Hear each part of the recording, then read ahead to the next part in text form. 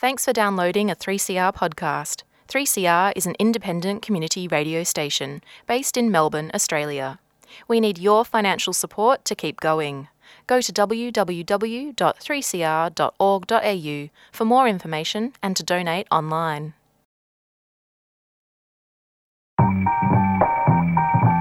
Welcome to Women on the Line, one of Community Radio's national women's current affairs programs. The show is produced at 3CR Community Radio in Melbourne and broadcasted nationally on the Community Radio Network.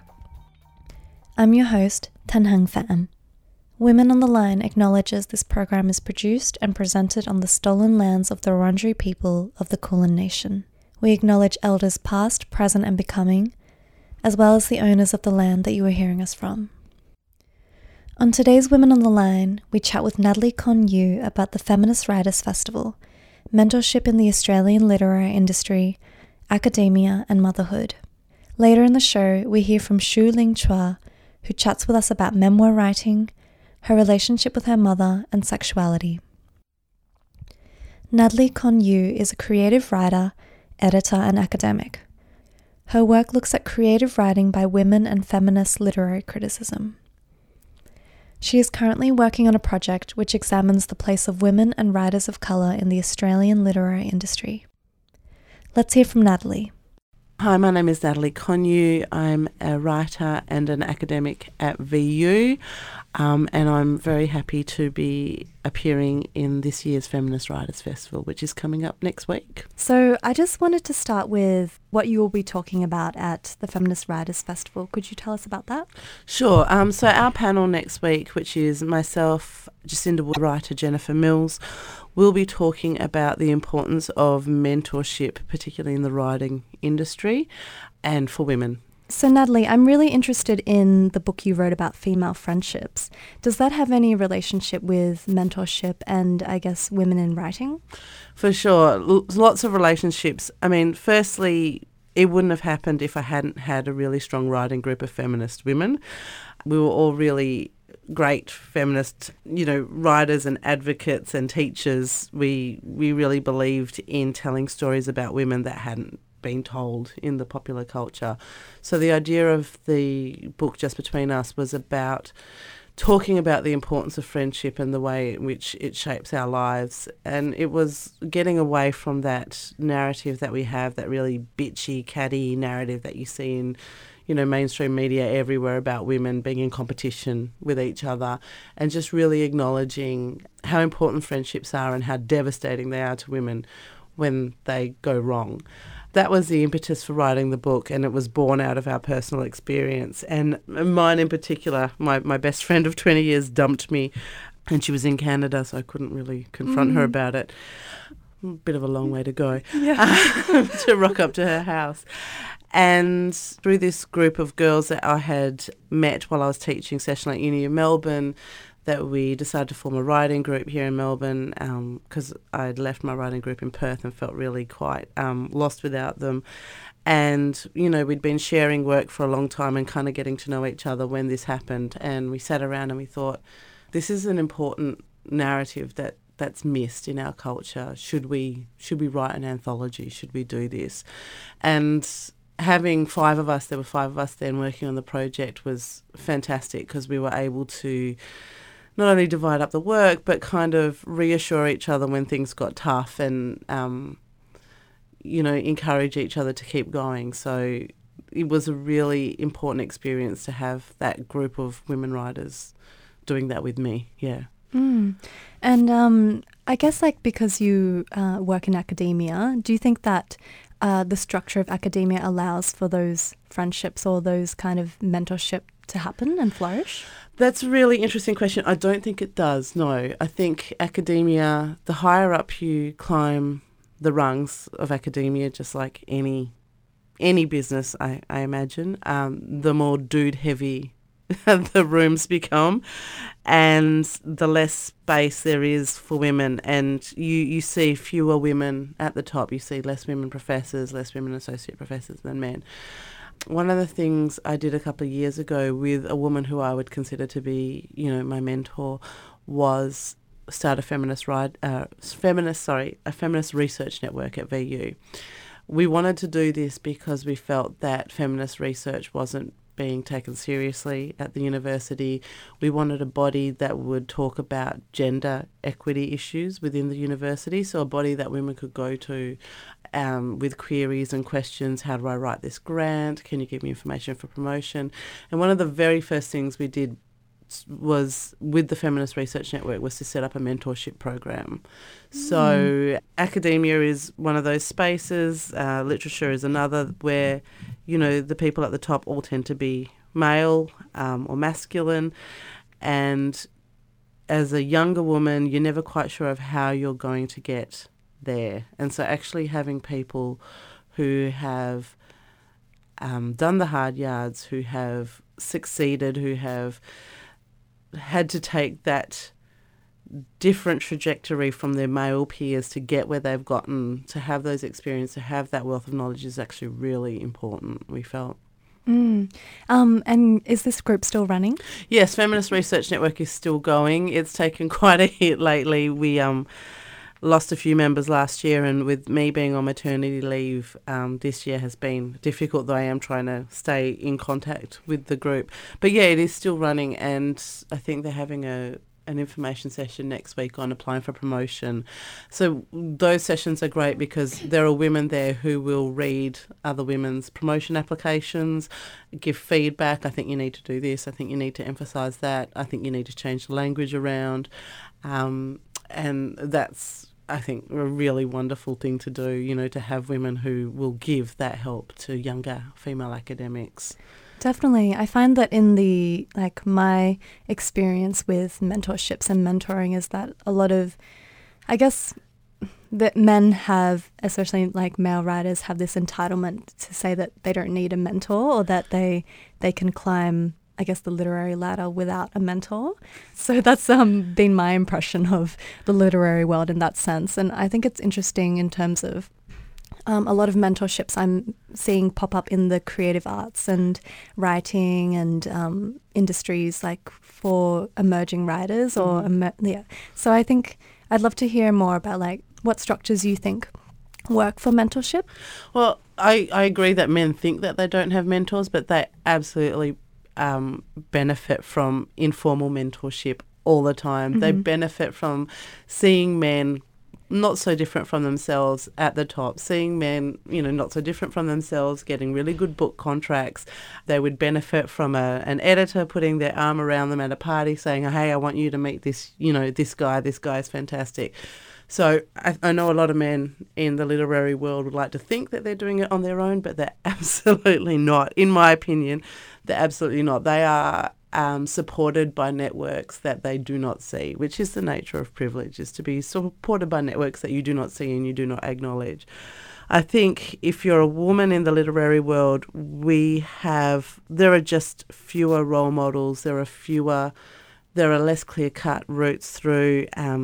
Women still in our culture fuming and can sap all of your creativity. Pregnancy alone can sap all of your creativity.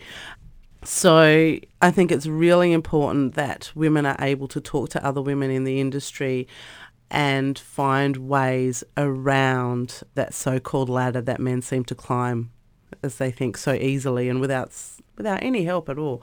But I think having these mentorships that have popped up, there's one through Writers Victoria that popped up a while ago. There's a new one, I think Next Chapter through, I think that's Writers Victoria as well, or the Wheeler Centre. The Wheeler Centre, yes, that's right, yeah. Has popped up. I think formal and informal mentorship in the industry is really important, particularly for women. Mm. And if you're a woman writer of colour, then doubly so. Women on the Line. On community radio around Australia, you're listening to Natalie Connew chat to us about mentorships, the Australian literary industry, and the Feminist Writers Festival. I'm your host, Tan Hung Pham, and you're listening to Women on the Line. Don't forget you can like us on Facebook and follow us on Twitter. So I read your article in Peril, and I'm just going to quote you here, that in the article you said that being an academic and having a child are so similar. both blur the boundaries of work and form, of restlessness and boundless energy. I'd love to hear about, like, if you think this energy, that kind of restlessness and boundlessness, comes through in your writing. At the moment, I am a very restless writer. I am trying so hard to write, and it's really difficult with a 3-month-old baby. I was speaking to a friend of mine, a male colleague, who has just like pumped out another novel very, very quickly, and I was so in awe and annoyed by his success that I remember going to the staff room. I was at VU, going to a staff room with the baby, who was just under 3 months at the time, and breastfeeding because he needed to be fed, and at the same time taking notes on my phone for my novel, you know, with one hand, and spelling mistakes everywhere that I'm going to have to deal with. Both jobs, I find, they require so much of yourself, especially if you're a creative writing academic and you're interested in research. It requires you to actually be passionate about what you're doing, because it's a hard road. You don't always get the grants. You know, most of the time you won't get the grants that you apply for. You'll get a ton of rejections on an article before it will ever get published. You might get bad feedback from your students. It just, you know, you need a passion for the subject to kind of keep going, and that consumes a lot of your time and your mental energy.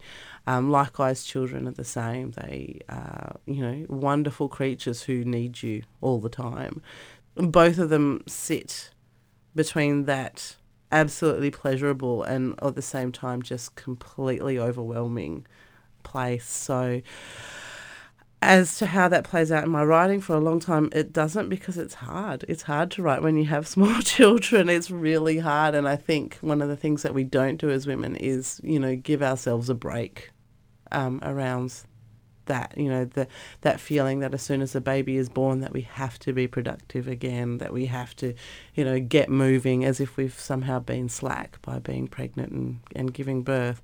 But you know, one of the things I have decided to do for myself is to take 2 hours a weekend away from my family to just go to a cafe and to write and just have a headspace, because I think motherhood doesn't really give you a good headspace for yourself. You're so consumed with the little people who really need you that, yeah. Interesting. So I'd just love to end on hearing about your upcoming projects. So you're writing a novel at the moment. Could you tell us about that? Sure. It's very, very preliminary. I'm writing about a woman kind of discovering her family history and having to deal with issues of race and gender, and how she tells the story of her family.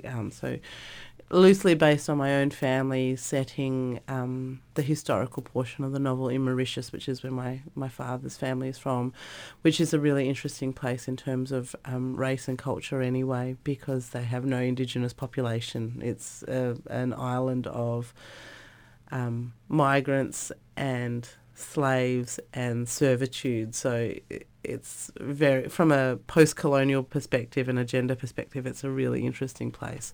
So that's one of the things I'm writing about. I'm actually also writing an essay that I hope will be published in Overland about pregnancy, because I've had 2 very terrible pregnancies, and one of my pet peeves around pregnancy in Western culture is the whole idea of keeping it secret until you're 12 or 14 weeks along, because that's often the time that the women need the most support, because you're at your sickest and you're most tired. So that idea of, you know, trying to tough it out for those, you know, those brutal 3 months, I think is counterproductive for women individually. I'm also working on a group of writers of colour and myself are really interested in getting a count up for the publication rates of writers of colour in the Australian publishing industry. So we're working on a grant for that at the moment, because our feeling is that the number is low, and that the stories that migrants or refugees or Indigenous Australians get to tell are a certain kind of story within the industry.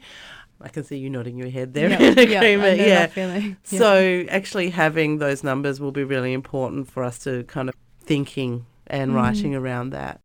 Women's on the line. Oh, that was Women on the line. women on the line.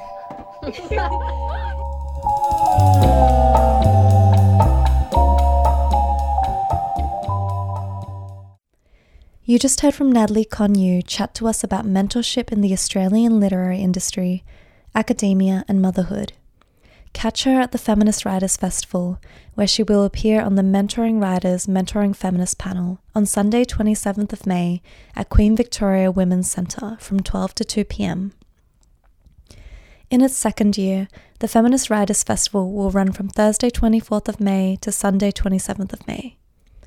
This year, the festival will centre around the theme Rewriting the Story. You can check out the program online at feministwritersfestival.com. Up next, we hear from Shu-Ling Chua, who is a writer focusing on sex, culture, femininity, and growing up. She is working on a collection of essays on coming of age as a young Asian Australian woman. Shu-Ling is one of the recipients of the 2018 Wheelers Centre Hot Desk Fellowship. Let's hear from Shu-Ling. So to start with, you wrote a piece for Mianjin, is that right? Mianjin. Mianjin.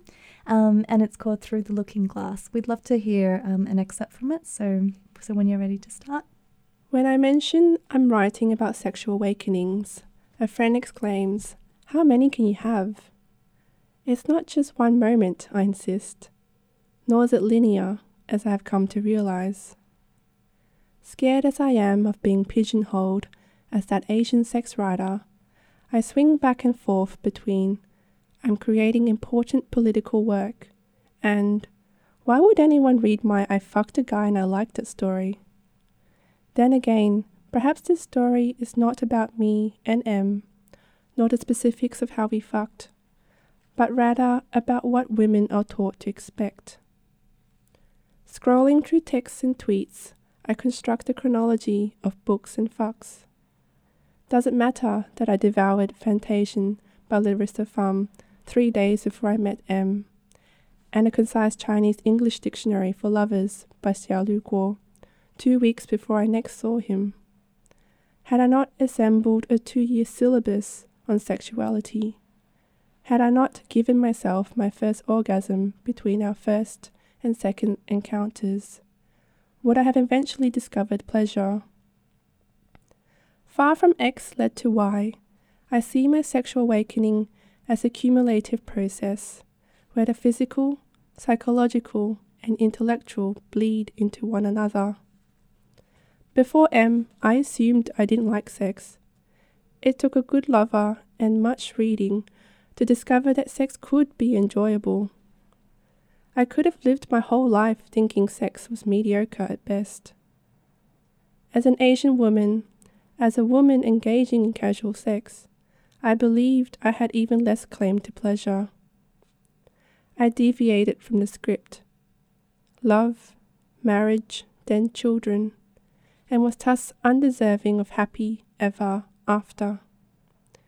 Fantasian rewrote this narrative. Here, at last, was an Asian woman burning with sexual agency.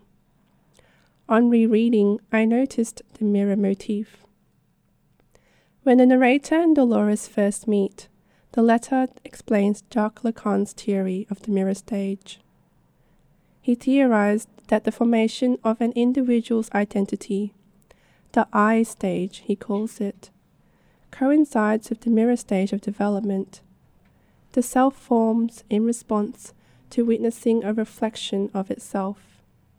You become an I when you're imaged.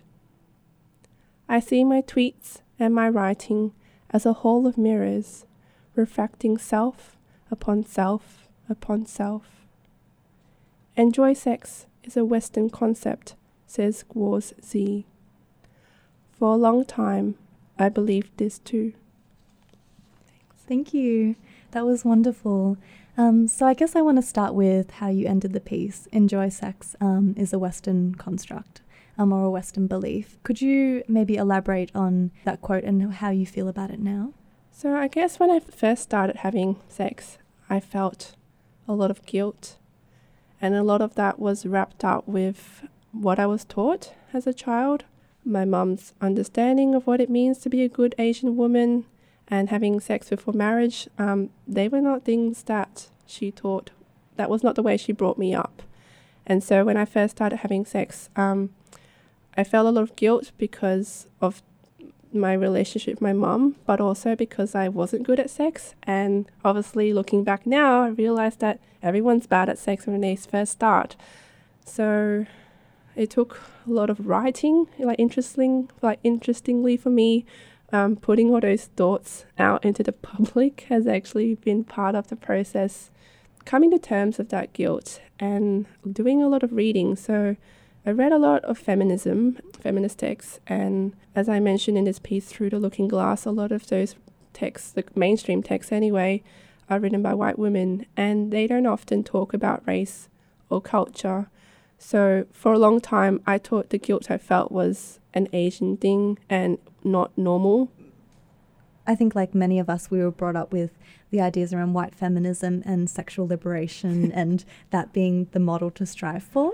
I'd love to hear about how white feminism shaped your understanding of sex. So one of my first exposures to feminism would be Clementine's Ford column in Daily Life. I learnt so much reading that column, especially around issues of consent, which were issues that I personally had to deal with and have written about as well.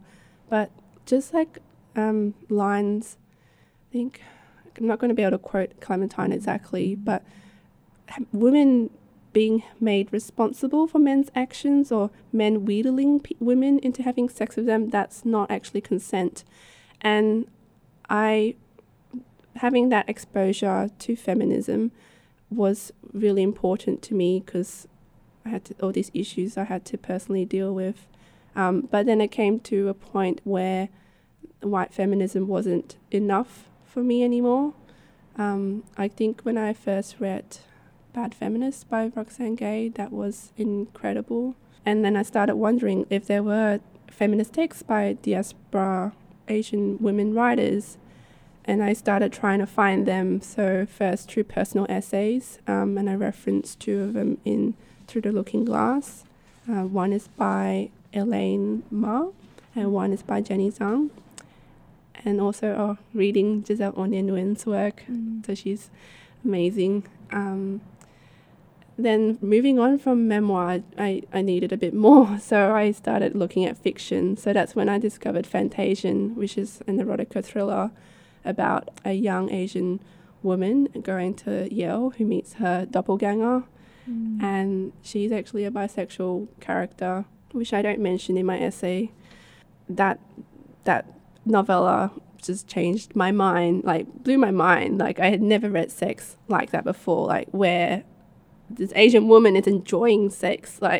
It was so new to me because every time I'd read work by Asian, most of the work before Fantasian, it was often Asian women feeling guilty or struggling with their complex feelings around sex, and to read this character in Fantasian who absolutely enjoys sex, wants it, and God, changed my life. I loved what you said before about how as you were writing more about sex, it helped you understand more about what you liked and what you didn't, and I love that as a process for understanding something more physical in the body. So yeah. It's a process, and I think reading back over old work now, I see myself not just develop as a writer, but develop as a person. And I think, it's a physical, sex is so physical, but there's also obviously so much psychological wrapped up in that. So trauma or guilt. Sorry, I just keep talking about guilt. We were talking about your relationship with your mum and her feelings, her harboring guilt as well. So I'd love to hear about your thoughts on that. When I first started having sex, there was this sort of ghost or shadow hanging over me, which was kind of my mum in the background saying, growing up, when we watched TV, she'd, see characters that were like dressed really provocatively, and she'd be like, oh, gum hao, which in Cantonese like translates in English like, oh, that's so flirty or like so sexy. But there's also like behind that this more sinister undertone, like, oh, she's like a slut or someone who like will fuck anyone. And even though my mum never sat me down and like said explicitly to me, don't have sex before marriage, I knew like implicitly that was her expectation of me. And when I first started having sex, and some of those early experiences weren't entirely consensual and I was hurt, and I wrote about those experiences, and when my mum read those pieces, like she felt guilty for, she felt like she blamed herself for what had happened to me. So for example, if I hadn't moved to Canberra, if I had stayed in Melbourne, she would have been able to protect me from those things happening to me.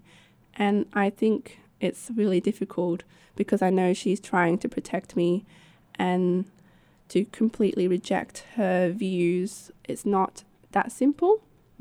It's so different, as you were saying prior to this interview, how maybe what our white friends will be like, oh, they don't understand. They're like, no, your mum's backwards or whatnot. But you and I both know that there's a depth to that. Yes, it's a lot more complicated and nuanced.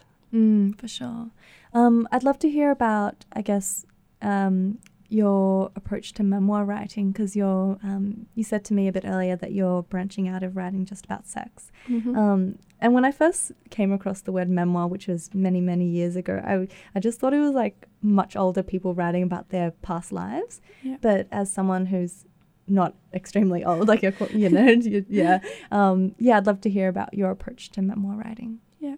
So I think there's this common, so I guess when most people hear the word, so there's quite a distinction between memoir and autobiography. So I guess autobiography tends to be older people, famous people who are looking back on their whole life and writing about it in a chronological order. Whereas with memoir, you can focus on a specific themes, such as sexuality or mental illness or growing up, or like on a specific period of your life. So I think that's why young people can write memoir, because they don't need to have had that whole life. For me, a lot of my memoir to date has really been about growing up. So I have written about sex, but a lot of those pieces aren't really just about sex. They're about making mistakes. They're about my relationship with my mum. They're about consent.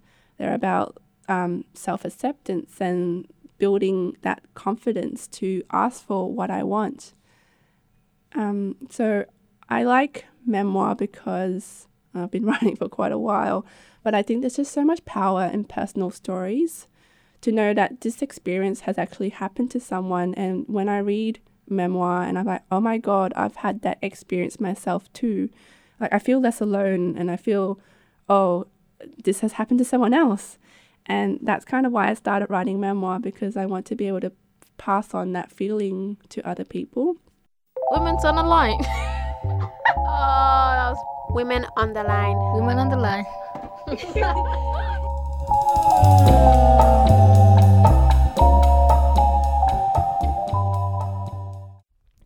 You just heard from Shu Ling chat to us about memoir writing, mothers, and her writing on sexuality. Women on the Line is one of Community Radio's national women's current affairs programs. It's produced and presented by a range of women broadcasters from 3CR in Melbourne and broadcasted nationally on the Community Radio Network. We welcome your comments or thoughts on today's show, so send us an email at womenontheline@gmail.com. Our programs can be downloaded from our website 3cr.org.au/Women on the Line. The theme music for Women on the Line is Slideshow at Free University by Latigra. Thank you for listening to Women on the Line. I've been your host, Tan Hung Pham, and tune in again next time.